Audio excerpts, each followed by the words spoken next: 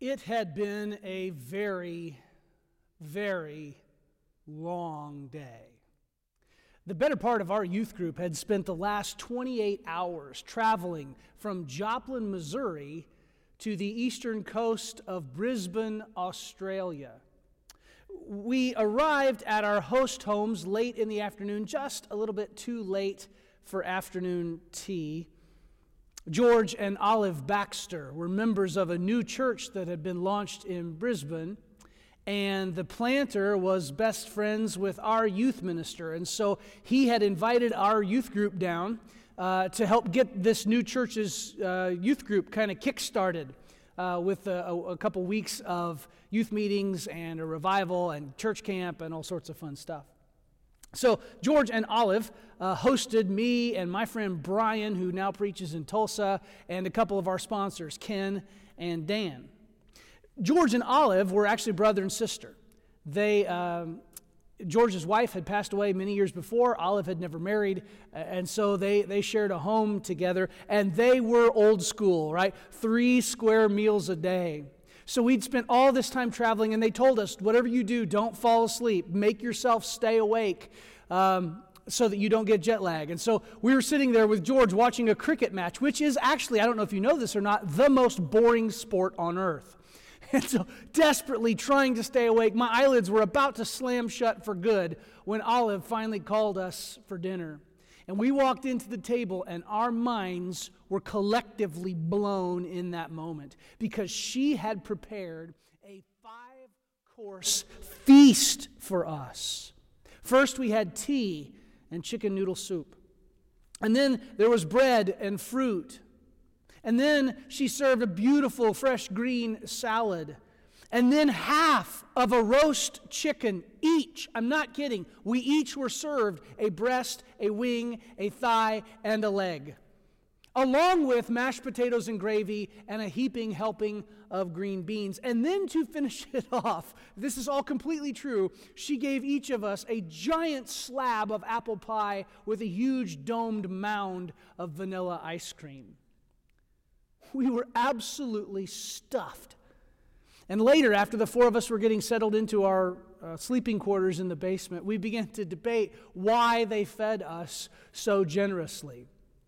We talked about what it could have been. Like, is this normal? Do Aussies always do this? And finally what we landed on was, well, they know we're Americans. And that was a fairly stereotypical, all that food was normal here too. And so maybe they just thought that's how all Americans eat. We were wrong. We were very, very wrong. Because at breakfast the next morning, we again were served 5 courses. Tea and toast to begin with. Then fruit and various kinds of jam. Then a small savory quiche each. And then the main course came out, fried eggs and bacon and beans and tomatoes. And then finally for dessert, a coffee cake with freshly ground and brewed coffee.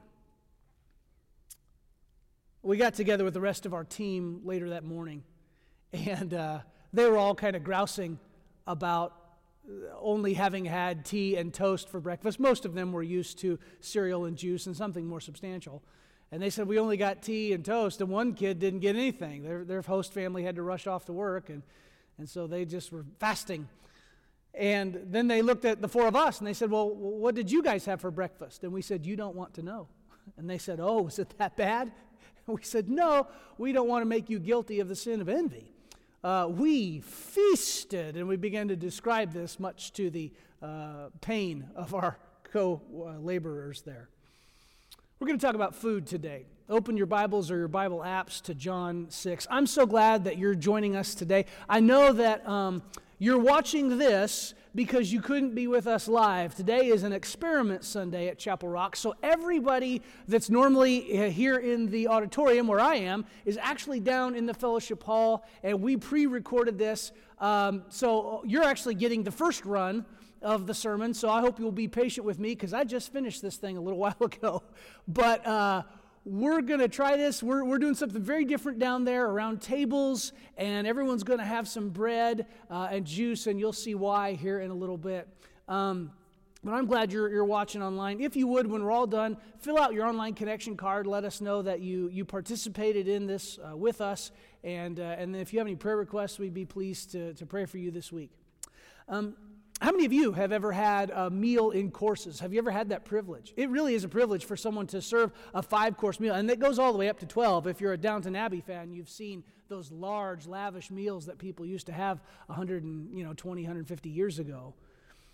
Typically, a 5-course meal includes a soup, an appetizer, a salad, a main dish, and a dessert. And one day, 2,000 years ago, near the Sea of Galilee, Jesus didn't quite give his followers that kind of feast, but they sure thought he could. In the passage just preceding the one that we're going to read, Jesus has just fed 5,000 people. He spent the whole day teaching them, and then he dismissed the crowd after he fed the 5,000. The disciples got in a boat and rowed on. Jesus stayed behind by himself for a while. Later that night is when Jesus walks on the water. He goes out to meet them, and the boat lands at Capernaum. The crowd gets up the next morning and they're like, where's the disciples? Where's Jesus? They can't find him. Well, they go to Capernaum to find Jesus. And that's where we're going to pick up our text today. Friends, we have a feast. This text lays out a grand meal for us in 3 courses. First, the appetizer, and then the bread, and then the main course. Do you like appetizers? I mean, they're supposed to whet our appetite, right? It's just a little bite to kind of get your stomach juices going, get you ready for the real thing. Just like we looked at last week, John uses a literary form called the dialogue between Jesus and the crowd. And this dialogue, it begins with 3 questions that the crowd asks Jesus and then his answers. Look with me at John chapter 6, starting in verse 25. The text says, "When they found him on the other side of the lake, they asked him, 'Rabbi, when did you get here?' Jesus answered, 'Very truly, I tell you, you are looking for me not because you saw the signs I performed, but because you ate the loaves and had your fill. Do not work for food that spoils, but for food that endures to eternal life, which the Son of Man will give you. For on him God the Father has placed his seal of approval.' Then they ask him, 'What must we do to do the works that God requires?' Jesus answered, the work of God is this, to believe in the one he has sent. So they ask him, 'What sign will you give that we may see it and believe you? What will you do?' 'Our ancestors ate the manna in the wilderness. As it is written, he gave them bread from heaven to eat.' Jesus said to them, 'Very truly, I tell you, it is not Moses who has given you the bread from heaven, but it is my Father who gives you the true bread from heaven. For the bread of God is the bread that comes down from heaven and gives life to the world. Sir,' they said, 'always give us this bread.'" In this section in John 6, the people approached Jesus for food. And even though they were misguided, that's really the proper posture for us. How you approach Jesus matters. Just like an appetizer is an approach to a meal, how you approach Jesus matters. First, the people approach Jesus and they ask this question, and his response really is responding to their materialism. Jesus, they ask him, "Rabbi, when did you get here?" And what that's revealing is their deep sense of materialism, that they're looking for food. They just want another free meal. And Jesus' statement then is interesting. He hears their materialism and he responds, "Amen, amen." That's literally what it says in Greek. It's translated, "I tell you the truth." You'll see that 4 times through this passage. And what it means is this is something you can take to the bank. This is true. This is dependable. It's trustworthy. It's reliable. He says, "I tell you the truth. Don't work for food that spoils, but for food that endures to eternal life, which the Son of Man," referencing himself there, "can give you." And please understand, he's not commanding them to stop working for a living. The Bible is very clear. The text says, "If a man will not work, neither shall he eat." He's not saying don't work and just ask God to take care of all your daily needs, though you should ask God to do that. He's not commanding them not to work. He's saying that what they should really hunger for is not just physical food, but spiritual food. what Jesus is picking up on here is the fact that what they want is the stuff that God provides and not a relationship with God himself. And that's a problem. So their second question in this dialogue, what must we do to do the works that God requires, implies both a sense of desire and a sense of self-sufficiency. The people seemed sure that they were capable of doing what God wanted them to do. And if Jesus would just tell them what that was, then they could do it, and God would take care of everything they could ever possibly want or need. And Jesus has to kind of push into that too and press into it a little bit. In fact, the way that John uses the word translated works here implies that the work matches the character of the one doing it. They want to try to feed themselves and depend on their own righteousness. And Jesus says, that's not how this works. That's not how these works work. If you're watching with someone, the screen is going to pause for a little bit and go blurry. And I'd like for you to discuss this with the people who are there with you, or maybe if you're watching by yourself, watching later, just think about this for a little bit. Has there ever been a time that you weren't sure what God required of you? Has that ever happened to you? And if so, what did you do in that moment? You think about that for just a second as the video pauses, and we'll carry on.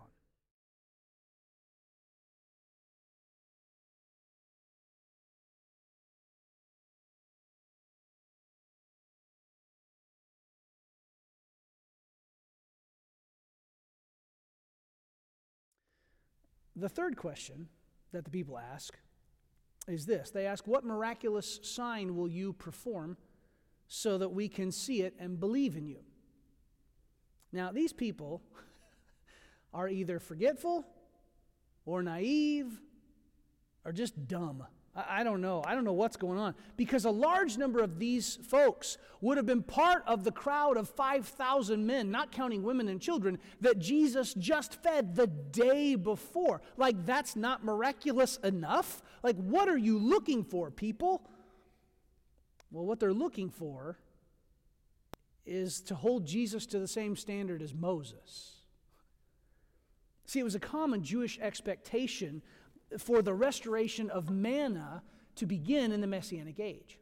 People expected that when the Messiah came, just like it talks about in Exodus 16, that they would continue to have manna from heaven, that just like Moses, that the Messiah would provide bread from heaven, or sometimes what they called spiritual bread.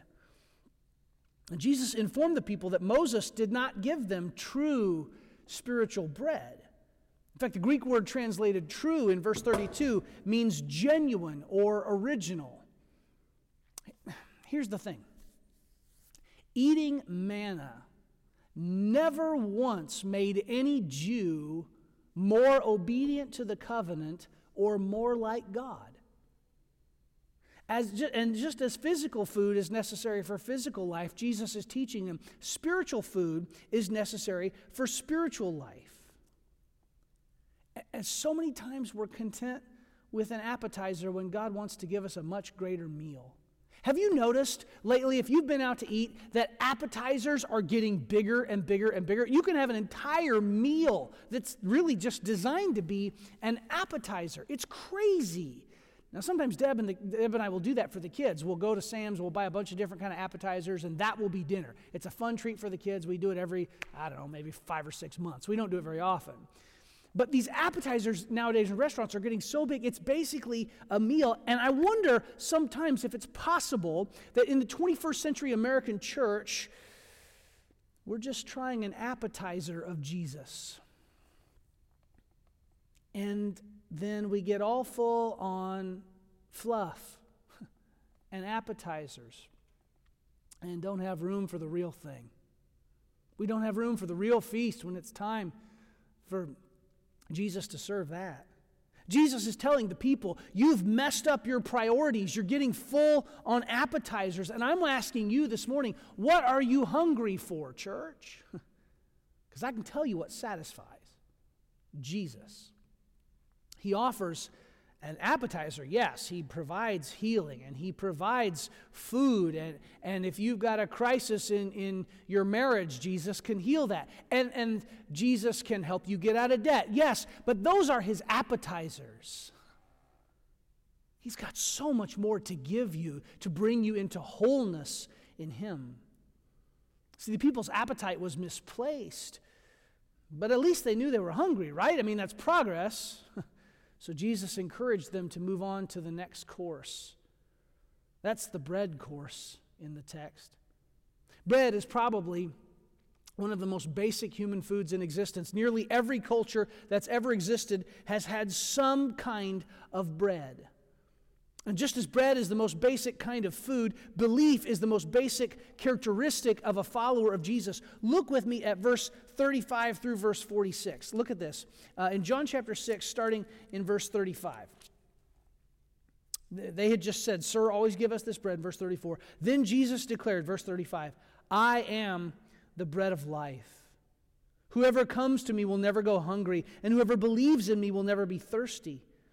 But as I told you, you have seen me, and still you do not believe. All those the Father gives me will come to me, and whoever comes to me I will never drive away. For I have come down from heaven not to do my will, but to do the will of him who sent me. And this is the will of him who sent me, that I shall lose none of all those he has given me, but raise them up at the last day. For my Father's will is that everyone who looks to the Son and believes in him shall have eternal life, and I will raise them up at the last day," a promise of resurrection. At this, the Jews there began to grumble about him, because he said, "I am the bread that came down from heaven." They said, "Is this not Jesus?" Implied answer, "Yes, it is. The son of Joseph, whose father and mother we know. How can he now say, 'I came down from heaven'? Stop grumbling among yourselves," Jesus answered. "No one can come to me unless the Father who sent me draws them, and I will raise them up at the last day. It is written in the prophets, they will all be taught by God." And he's telling them that he's the fulfillment of that. "Everyone who has heard the Father and learned from him comes to me. No one has seen the Father except the one who is from God. Only he has seen the Father." Jesus shocked the people by telling them, "I am the bread of life." In that statement, Jesus claimed to be the only permanent satisfaction for our desire for life. And one key to understanding this passage is that the definition of the word belief changes based on who's using the word. It's the same word. It's the normal New Testament word for faith. But the people's use of the word belief in verse 30 is different in meaning than Jesus' use of the word belief in verse 35. To the people, the word belief used in verse 30 meant acceptance of Jesus' competence on the basis of his miracles. In other words, he can do this awesome stuff, so we'll believe that he's from God. And to Jesus, the word belief means commitment.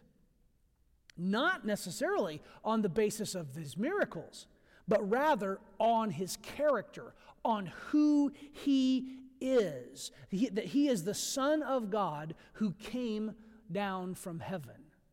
In fact, 6 times in the immediate context, verse 33, verse 38, verse 41, verse 50, verse 51, and verse 58, Jesus says that he came down from heaven. His claim to heavenly origin is uncontestable in this passage. So to those who say, well, Jesus never claimed to be God, I'm like, he did it 6 times in one chapter. And it talks about the Jews. Did you see that? Now, please understand, John is not being anti-Semitic. He's a Jew, okay? He can't be anti-Semitic. He are one. He's not, when he talks about the Jews, that's kind of John's shorthand for the people in the Jewish culture who opposed Jesus. There were plenty of Jewish people who followed Jesus. He was one of them. But when John talks about the Jews, capital J, he's referencing this segment of Jewish society that was in opposition to Jesus. These are probably local people there in Capernaum. They're showing some acquaintance with Jesus' family, right? He's still in Galilee. He's from Nazareth. He grew up not far away. And so to them, his claim of heavenly origin was unbelievable. And yet that's what Jesus is asking them to believe. And they're grumbling about it. And Jesus rebukes them. He says, stop your grumbling. He said, you wouldn't come to me if the Father were not drawing you to me. Now, this is what's interesting. The meaning of the word draw there means to pull or to tug. It even means to drag, even in the face of inertia, right? We're going to just drag you over here. Jesus makes it plain in this text that human salvation is no surprise to God. When on Sunday mornings every week, when we offer an invitation and somebody walks down the aisle to accept Jesus as their Savior, God is not shocked because he's been drawing them to himself. He summons us to himself through the Spirit and through the proclamation and reading of his word. Salvation is only available at God's invitation, and there are no restrictions on that invitation. Jesus says emphatically, he will not refuse anyone who comes to him. Listen, if you're watching this, and maybe you're watching the live stream, or maybe you're watching the recording later, and you're wrestling with the idea of acceptance, and feeling like nobody accepts you and you don't fit in and you don't belong, I want to tell you this morning, right now, whenever you're watching this, Jesus accepts you. And when you come to him, it's not a surprise. He's not caught unawares. He's drawing you to himself this very moment. Even as you watch this, Jesus is drawing you to himself. And God draws us to himself in both natural ways, conversations that we have with people in our lives, and in supernatural ways through the way that the Spirit works in our life, through our reading and hearing of the Word of God. Let me just pause the video again. It'll kind of get blurry, and we're just going to pause here for a second. I want you to think about, what did God do in your life to draw you to himself? Maybe write that down. If you're watching this with a group, you can share that among each other for a second. Pause the video if you need to, and share what God did to draw you into a relationship with him.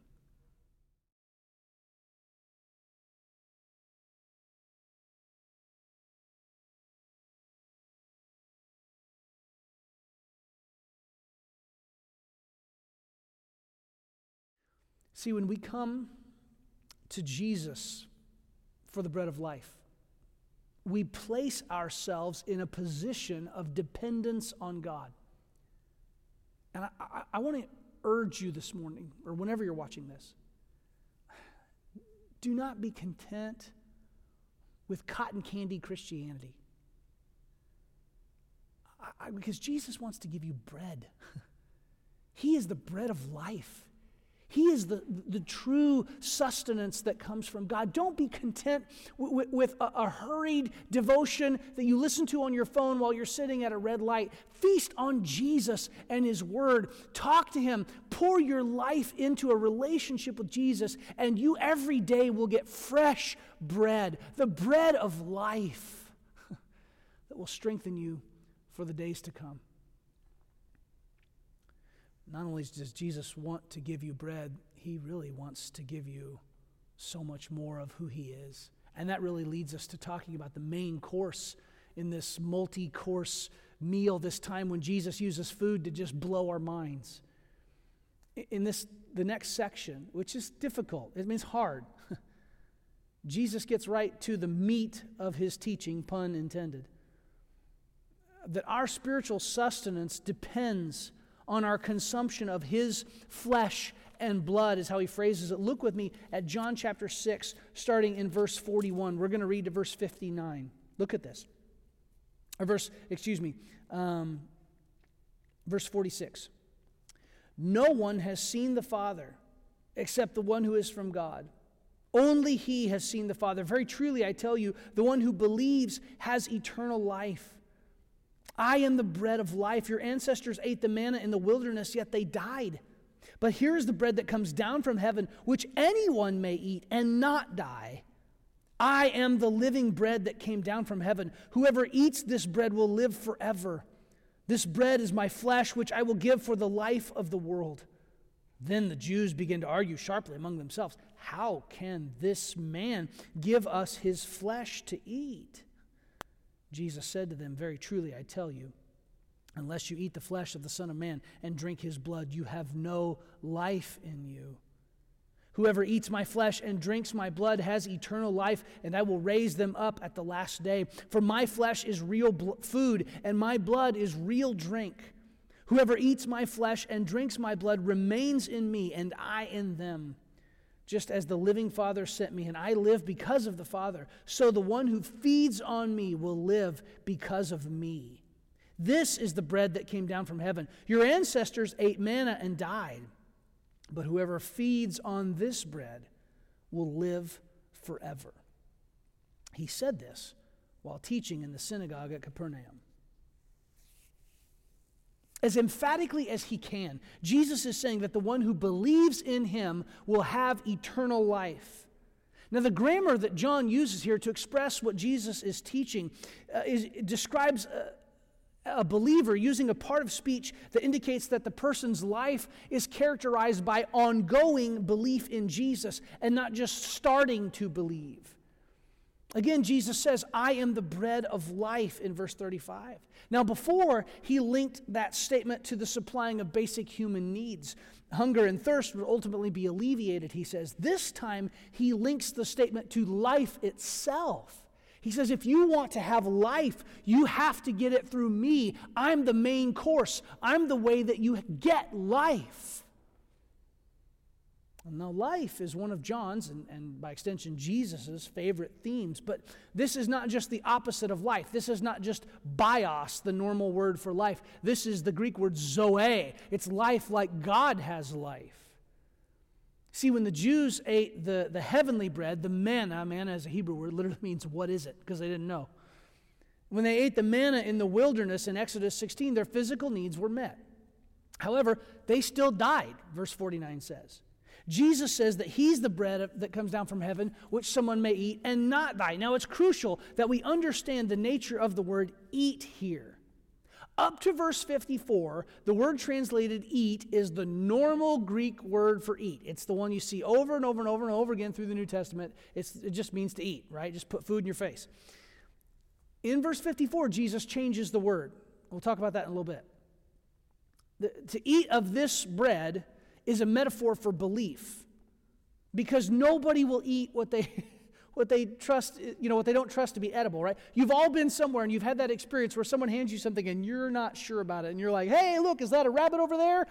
And you try to get rid of it because you're not like, "I don't know if this is good to eat." Never, ever, ever, ever, ever eat anything a 2-year-old tries to put in your mouth, ever. You just trust me on that. Don't do it. To eat a meal, to put something in your mouth, implies that you believe that it's wholesome and nourishing and real.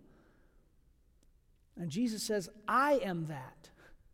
You have to put me into your life. You have to consume me to have life. In fact, verse 51 introduces the concept for the first time in John's gospel of Jesus' vicarious death. That he died on the cross in our place for our sin. That he sacrificed his body for the sins of the world. He even said that in verse 51, that I am the true bread that came down from heaven. I sacrifice myself for the world. Man, that just sets the Jews off big time. And by the way, some people have claimed, people just misunderstood what Jesus was teaching about himself. That's not possible. It's not possible that they misunderstood what he said, because they responded, "How can this man give us his flesh to eat?" Right? They completely understood literally what Jesus was saying. See, the Jews had many forbidden foods, but the entire Greco-Roman world, the entire known world of Jesus' time, abhorred cannibalism. Like that was against the rules everywhere, not just for Jewish people. In fact, the Romans later misinterpreted this kind of language that ultimately led to the teaching of the Lord's Supper, and they thought that Christians were actually practicing cannibalism. And amazingly, rather than walking back his statement, Jesus kind of leans into it. He repeats his previous statement and then added something that would have been even more repulsive to the Jews. He said, unless you eat the flesh of the Son of Man and drink his blood, you have no life in you. Now let me just pause here for a second. For our people who are here on Experiment Sunday, where they're going to discuss this, you can have a discussion. If you're watching with others, you can take a moment and think about it yourself. But here's the question. If you hadn't ever gotten any teaching about the nature of the Lord's Supper, how do you think you would respond if you were sitting in the synagogue that day in Capernaum and Jesus said you had to eat his body and drink his blood? Just how if you've never heard about communion, what are you thinking when he says that?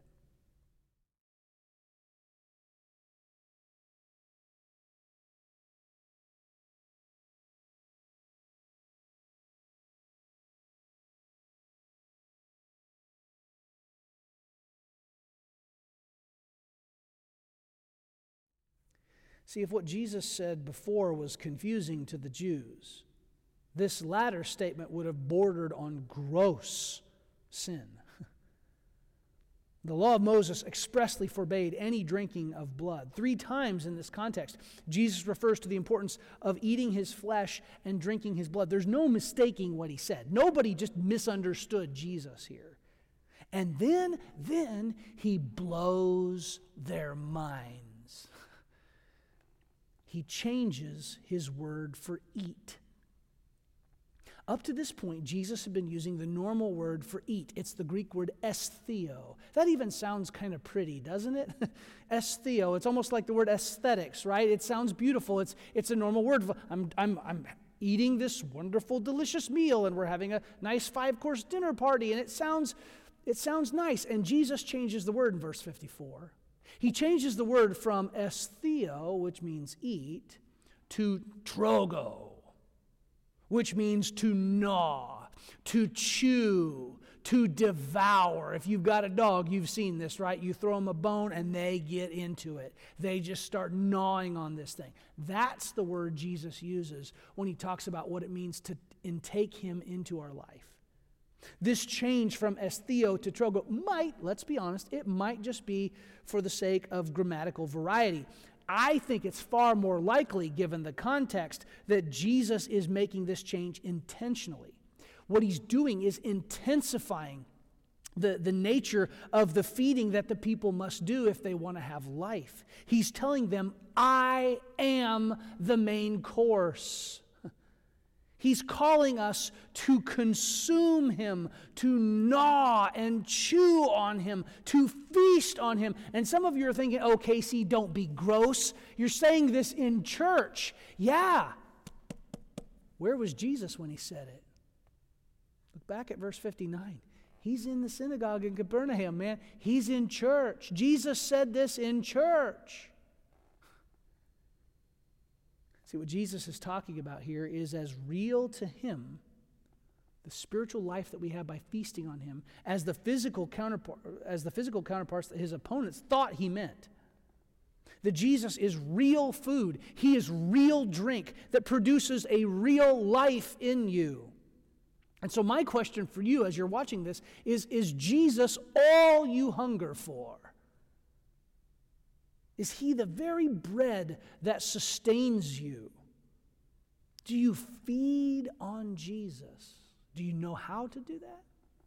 By reading his word, speaking to him, through worship, through service, using the gifts that he's given you? Do you feed on Jesus? Do you consume Jesus every day? Think about it. Jesus commanded us to pray for our daily bread. Maybe he meant more than just bread. Listen, if you're not feasting on Jesus, you are pursuing something that does not give life. And I want to challenge you to choose the bread of life over that stale, moldy bread of sin. I love a meal in courses. I remember pushing back from the table. That first breakfast in Australia. Man, we felt ready to take that city for Jesus. We were ready for anything. We'd had a good night's sleep and a feast. Bring it on, man. Let's go. Let's go do some missions, right? I think that's what Jesus is telling you. Maybe you're watching this morning live. Maybe you're watching the recording later. I think he's telling you this morning to learn to feast on him, to hunger for him alone. And you'll be ready for anything this life can throw at you, as well as ready for life in eternity. See, here's the big idea today. Here's what I want you to get. If you learn to feast on Jesus, you will have life. Now, some of you might be thinking, wait a minute, Casey, you talked about an appetizer and bread, the main course. What about dessert? Don't forget dessert. Dessert is coming. The table is set. The host is waiting. But not all the seats are full yet. And so one day the host will come. And we will rise. And we will go to that meal that has long been prepared for us. And we will feast with Jesus. Now, when the rest of the crew meets down in the fellowship hall, we're going to share a communion service together. Big hunks of bread, big cups of juice. And we're going to challenge our people. We're going to challenge our church to take a moment and gnaw on that bread. Normally when we do communion, it's a tiny little wafer. Today, the way we're doing it is to get a big old honking hunk of bread. We'll have gluten-free for the gluten-free people. And really chew on it and think about Jesus' sacrifice for you on the cross.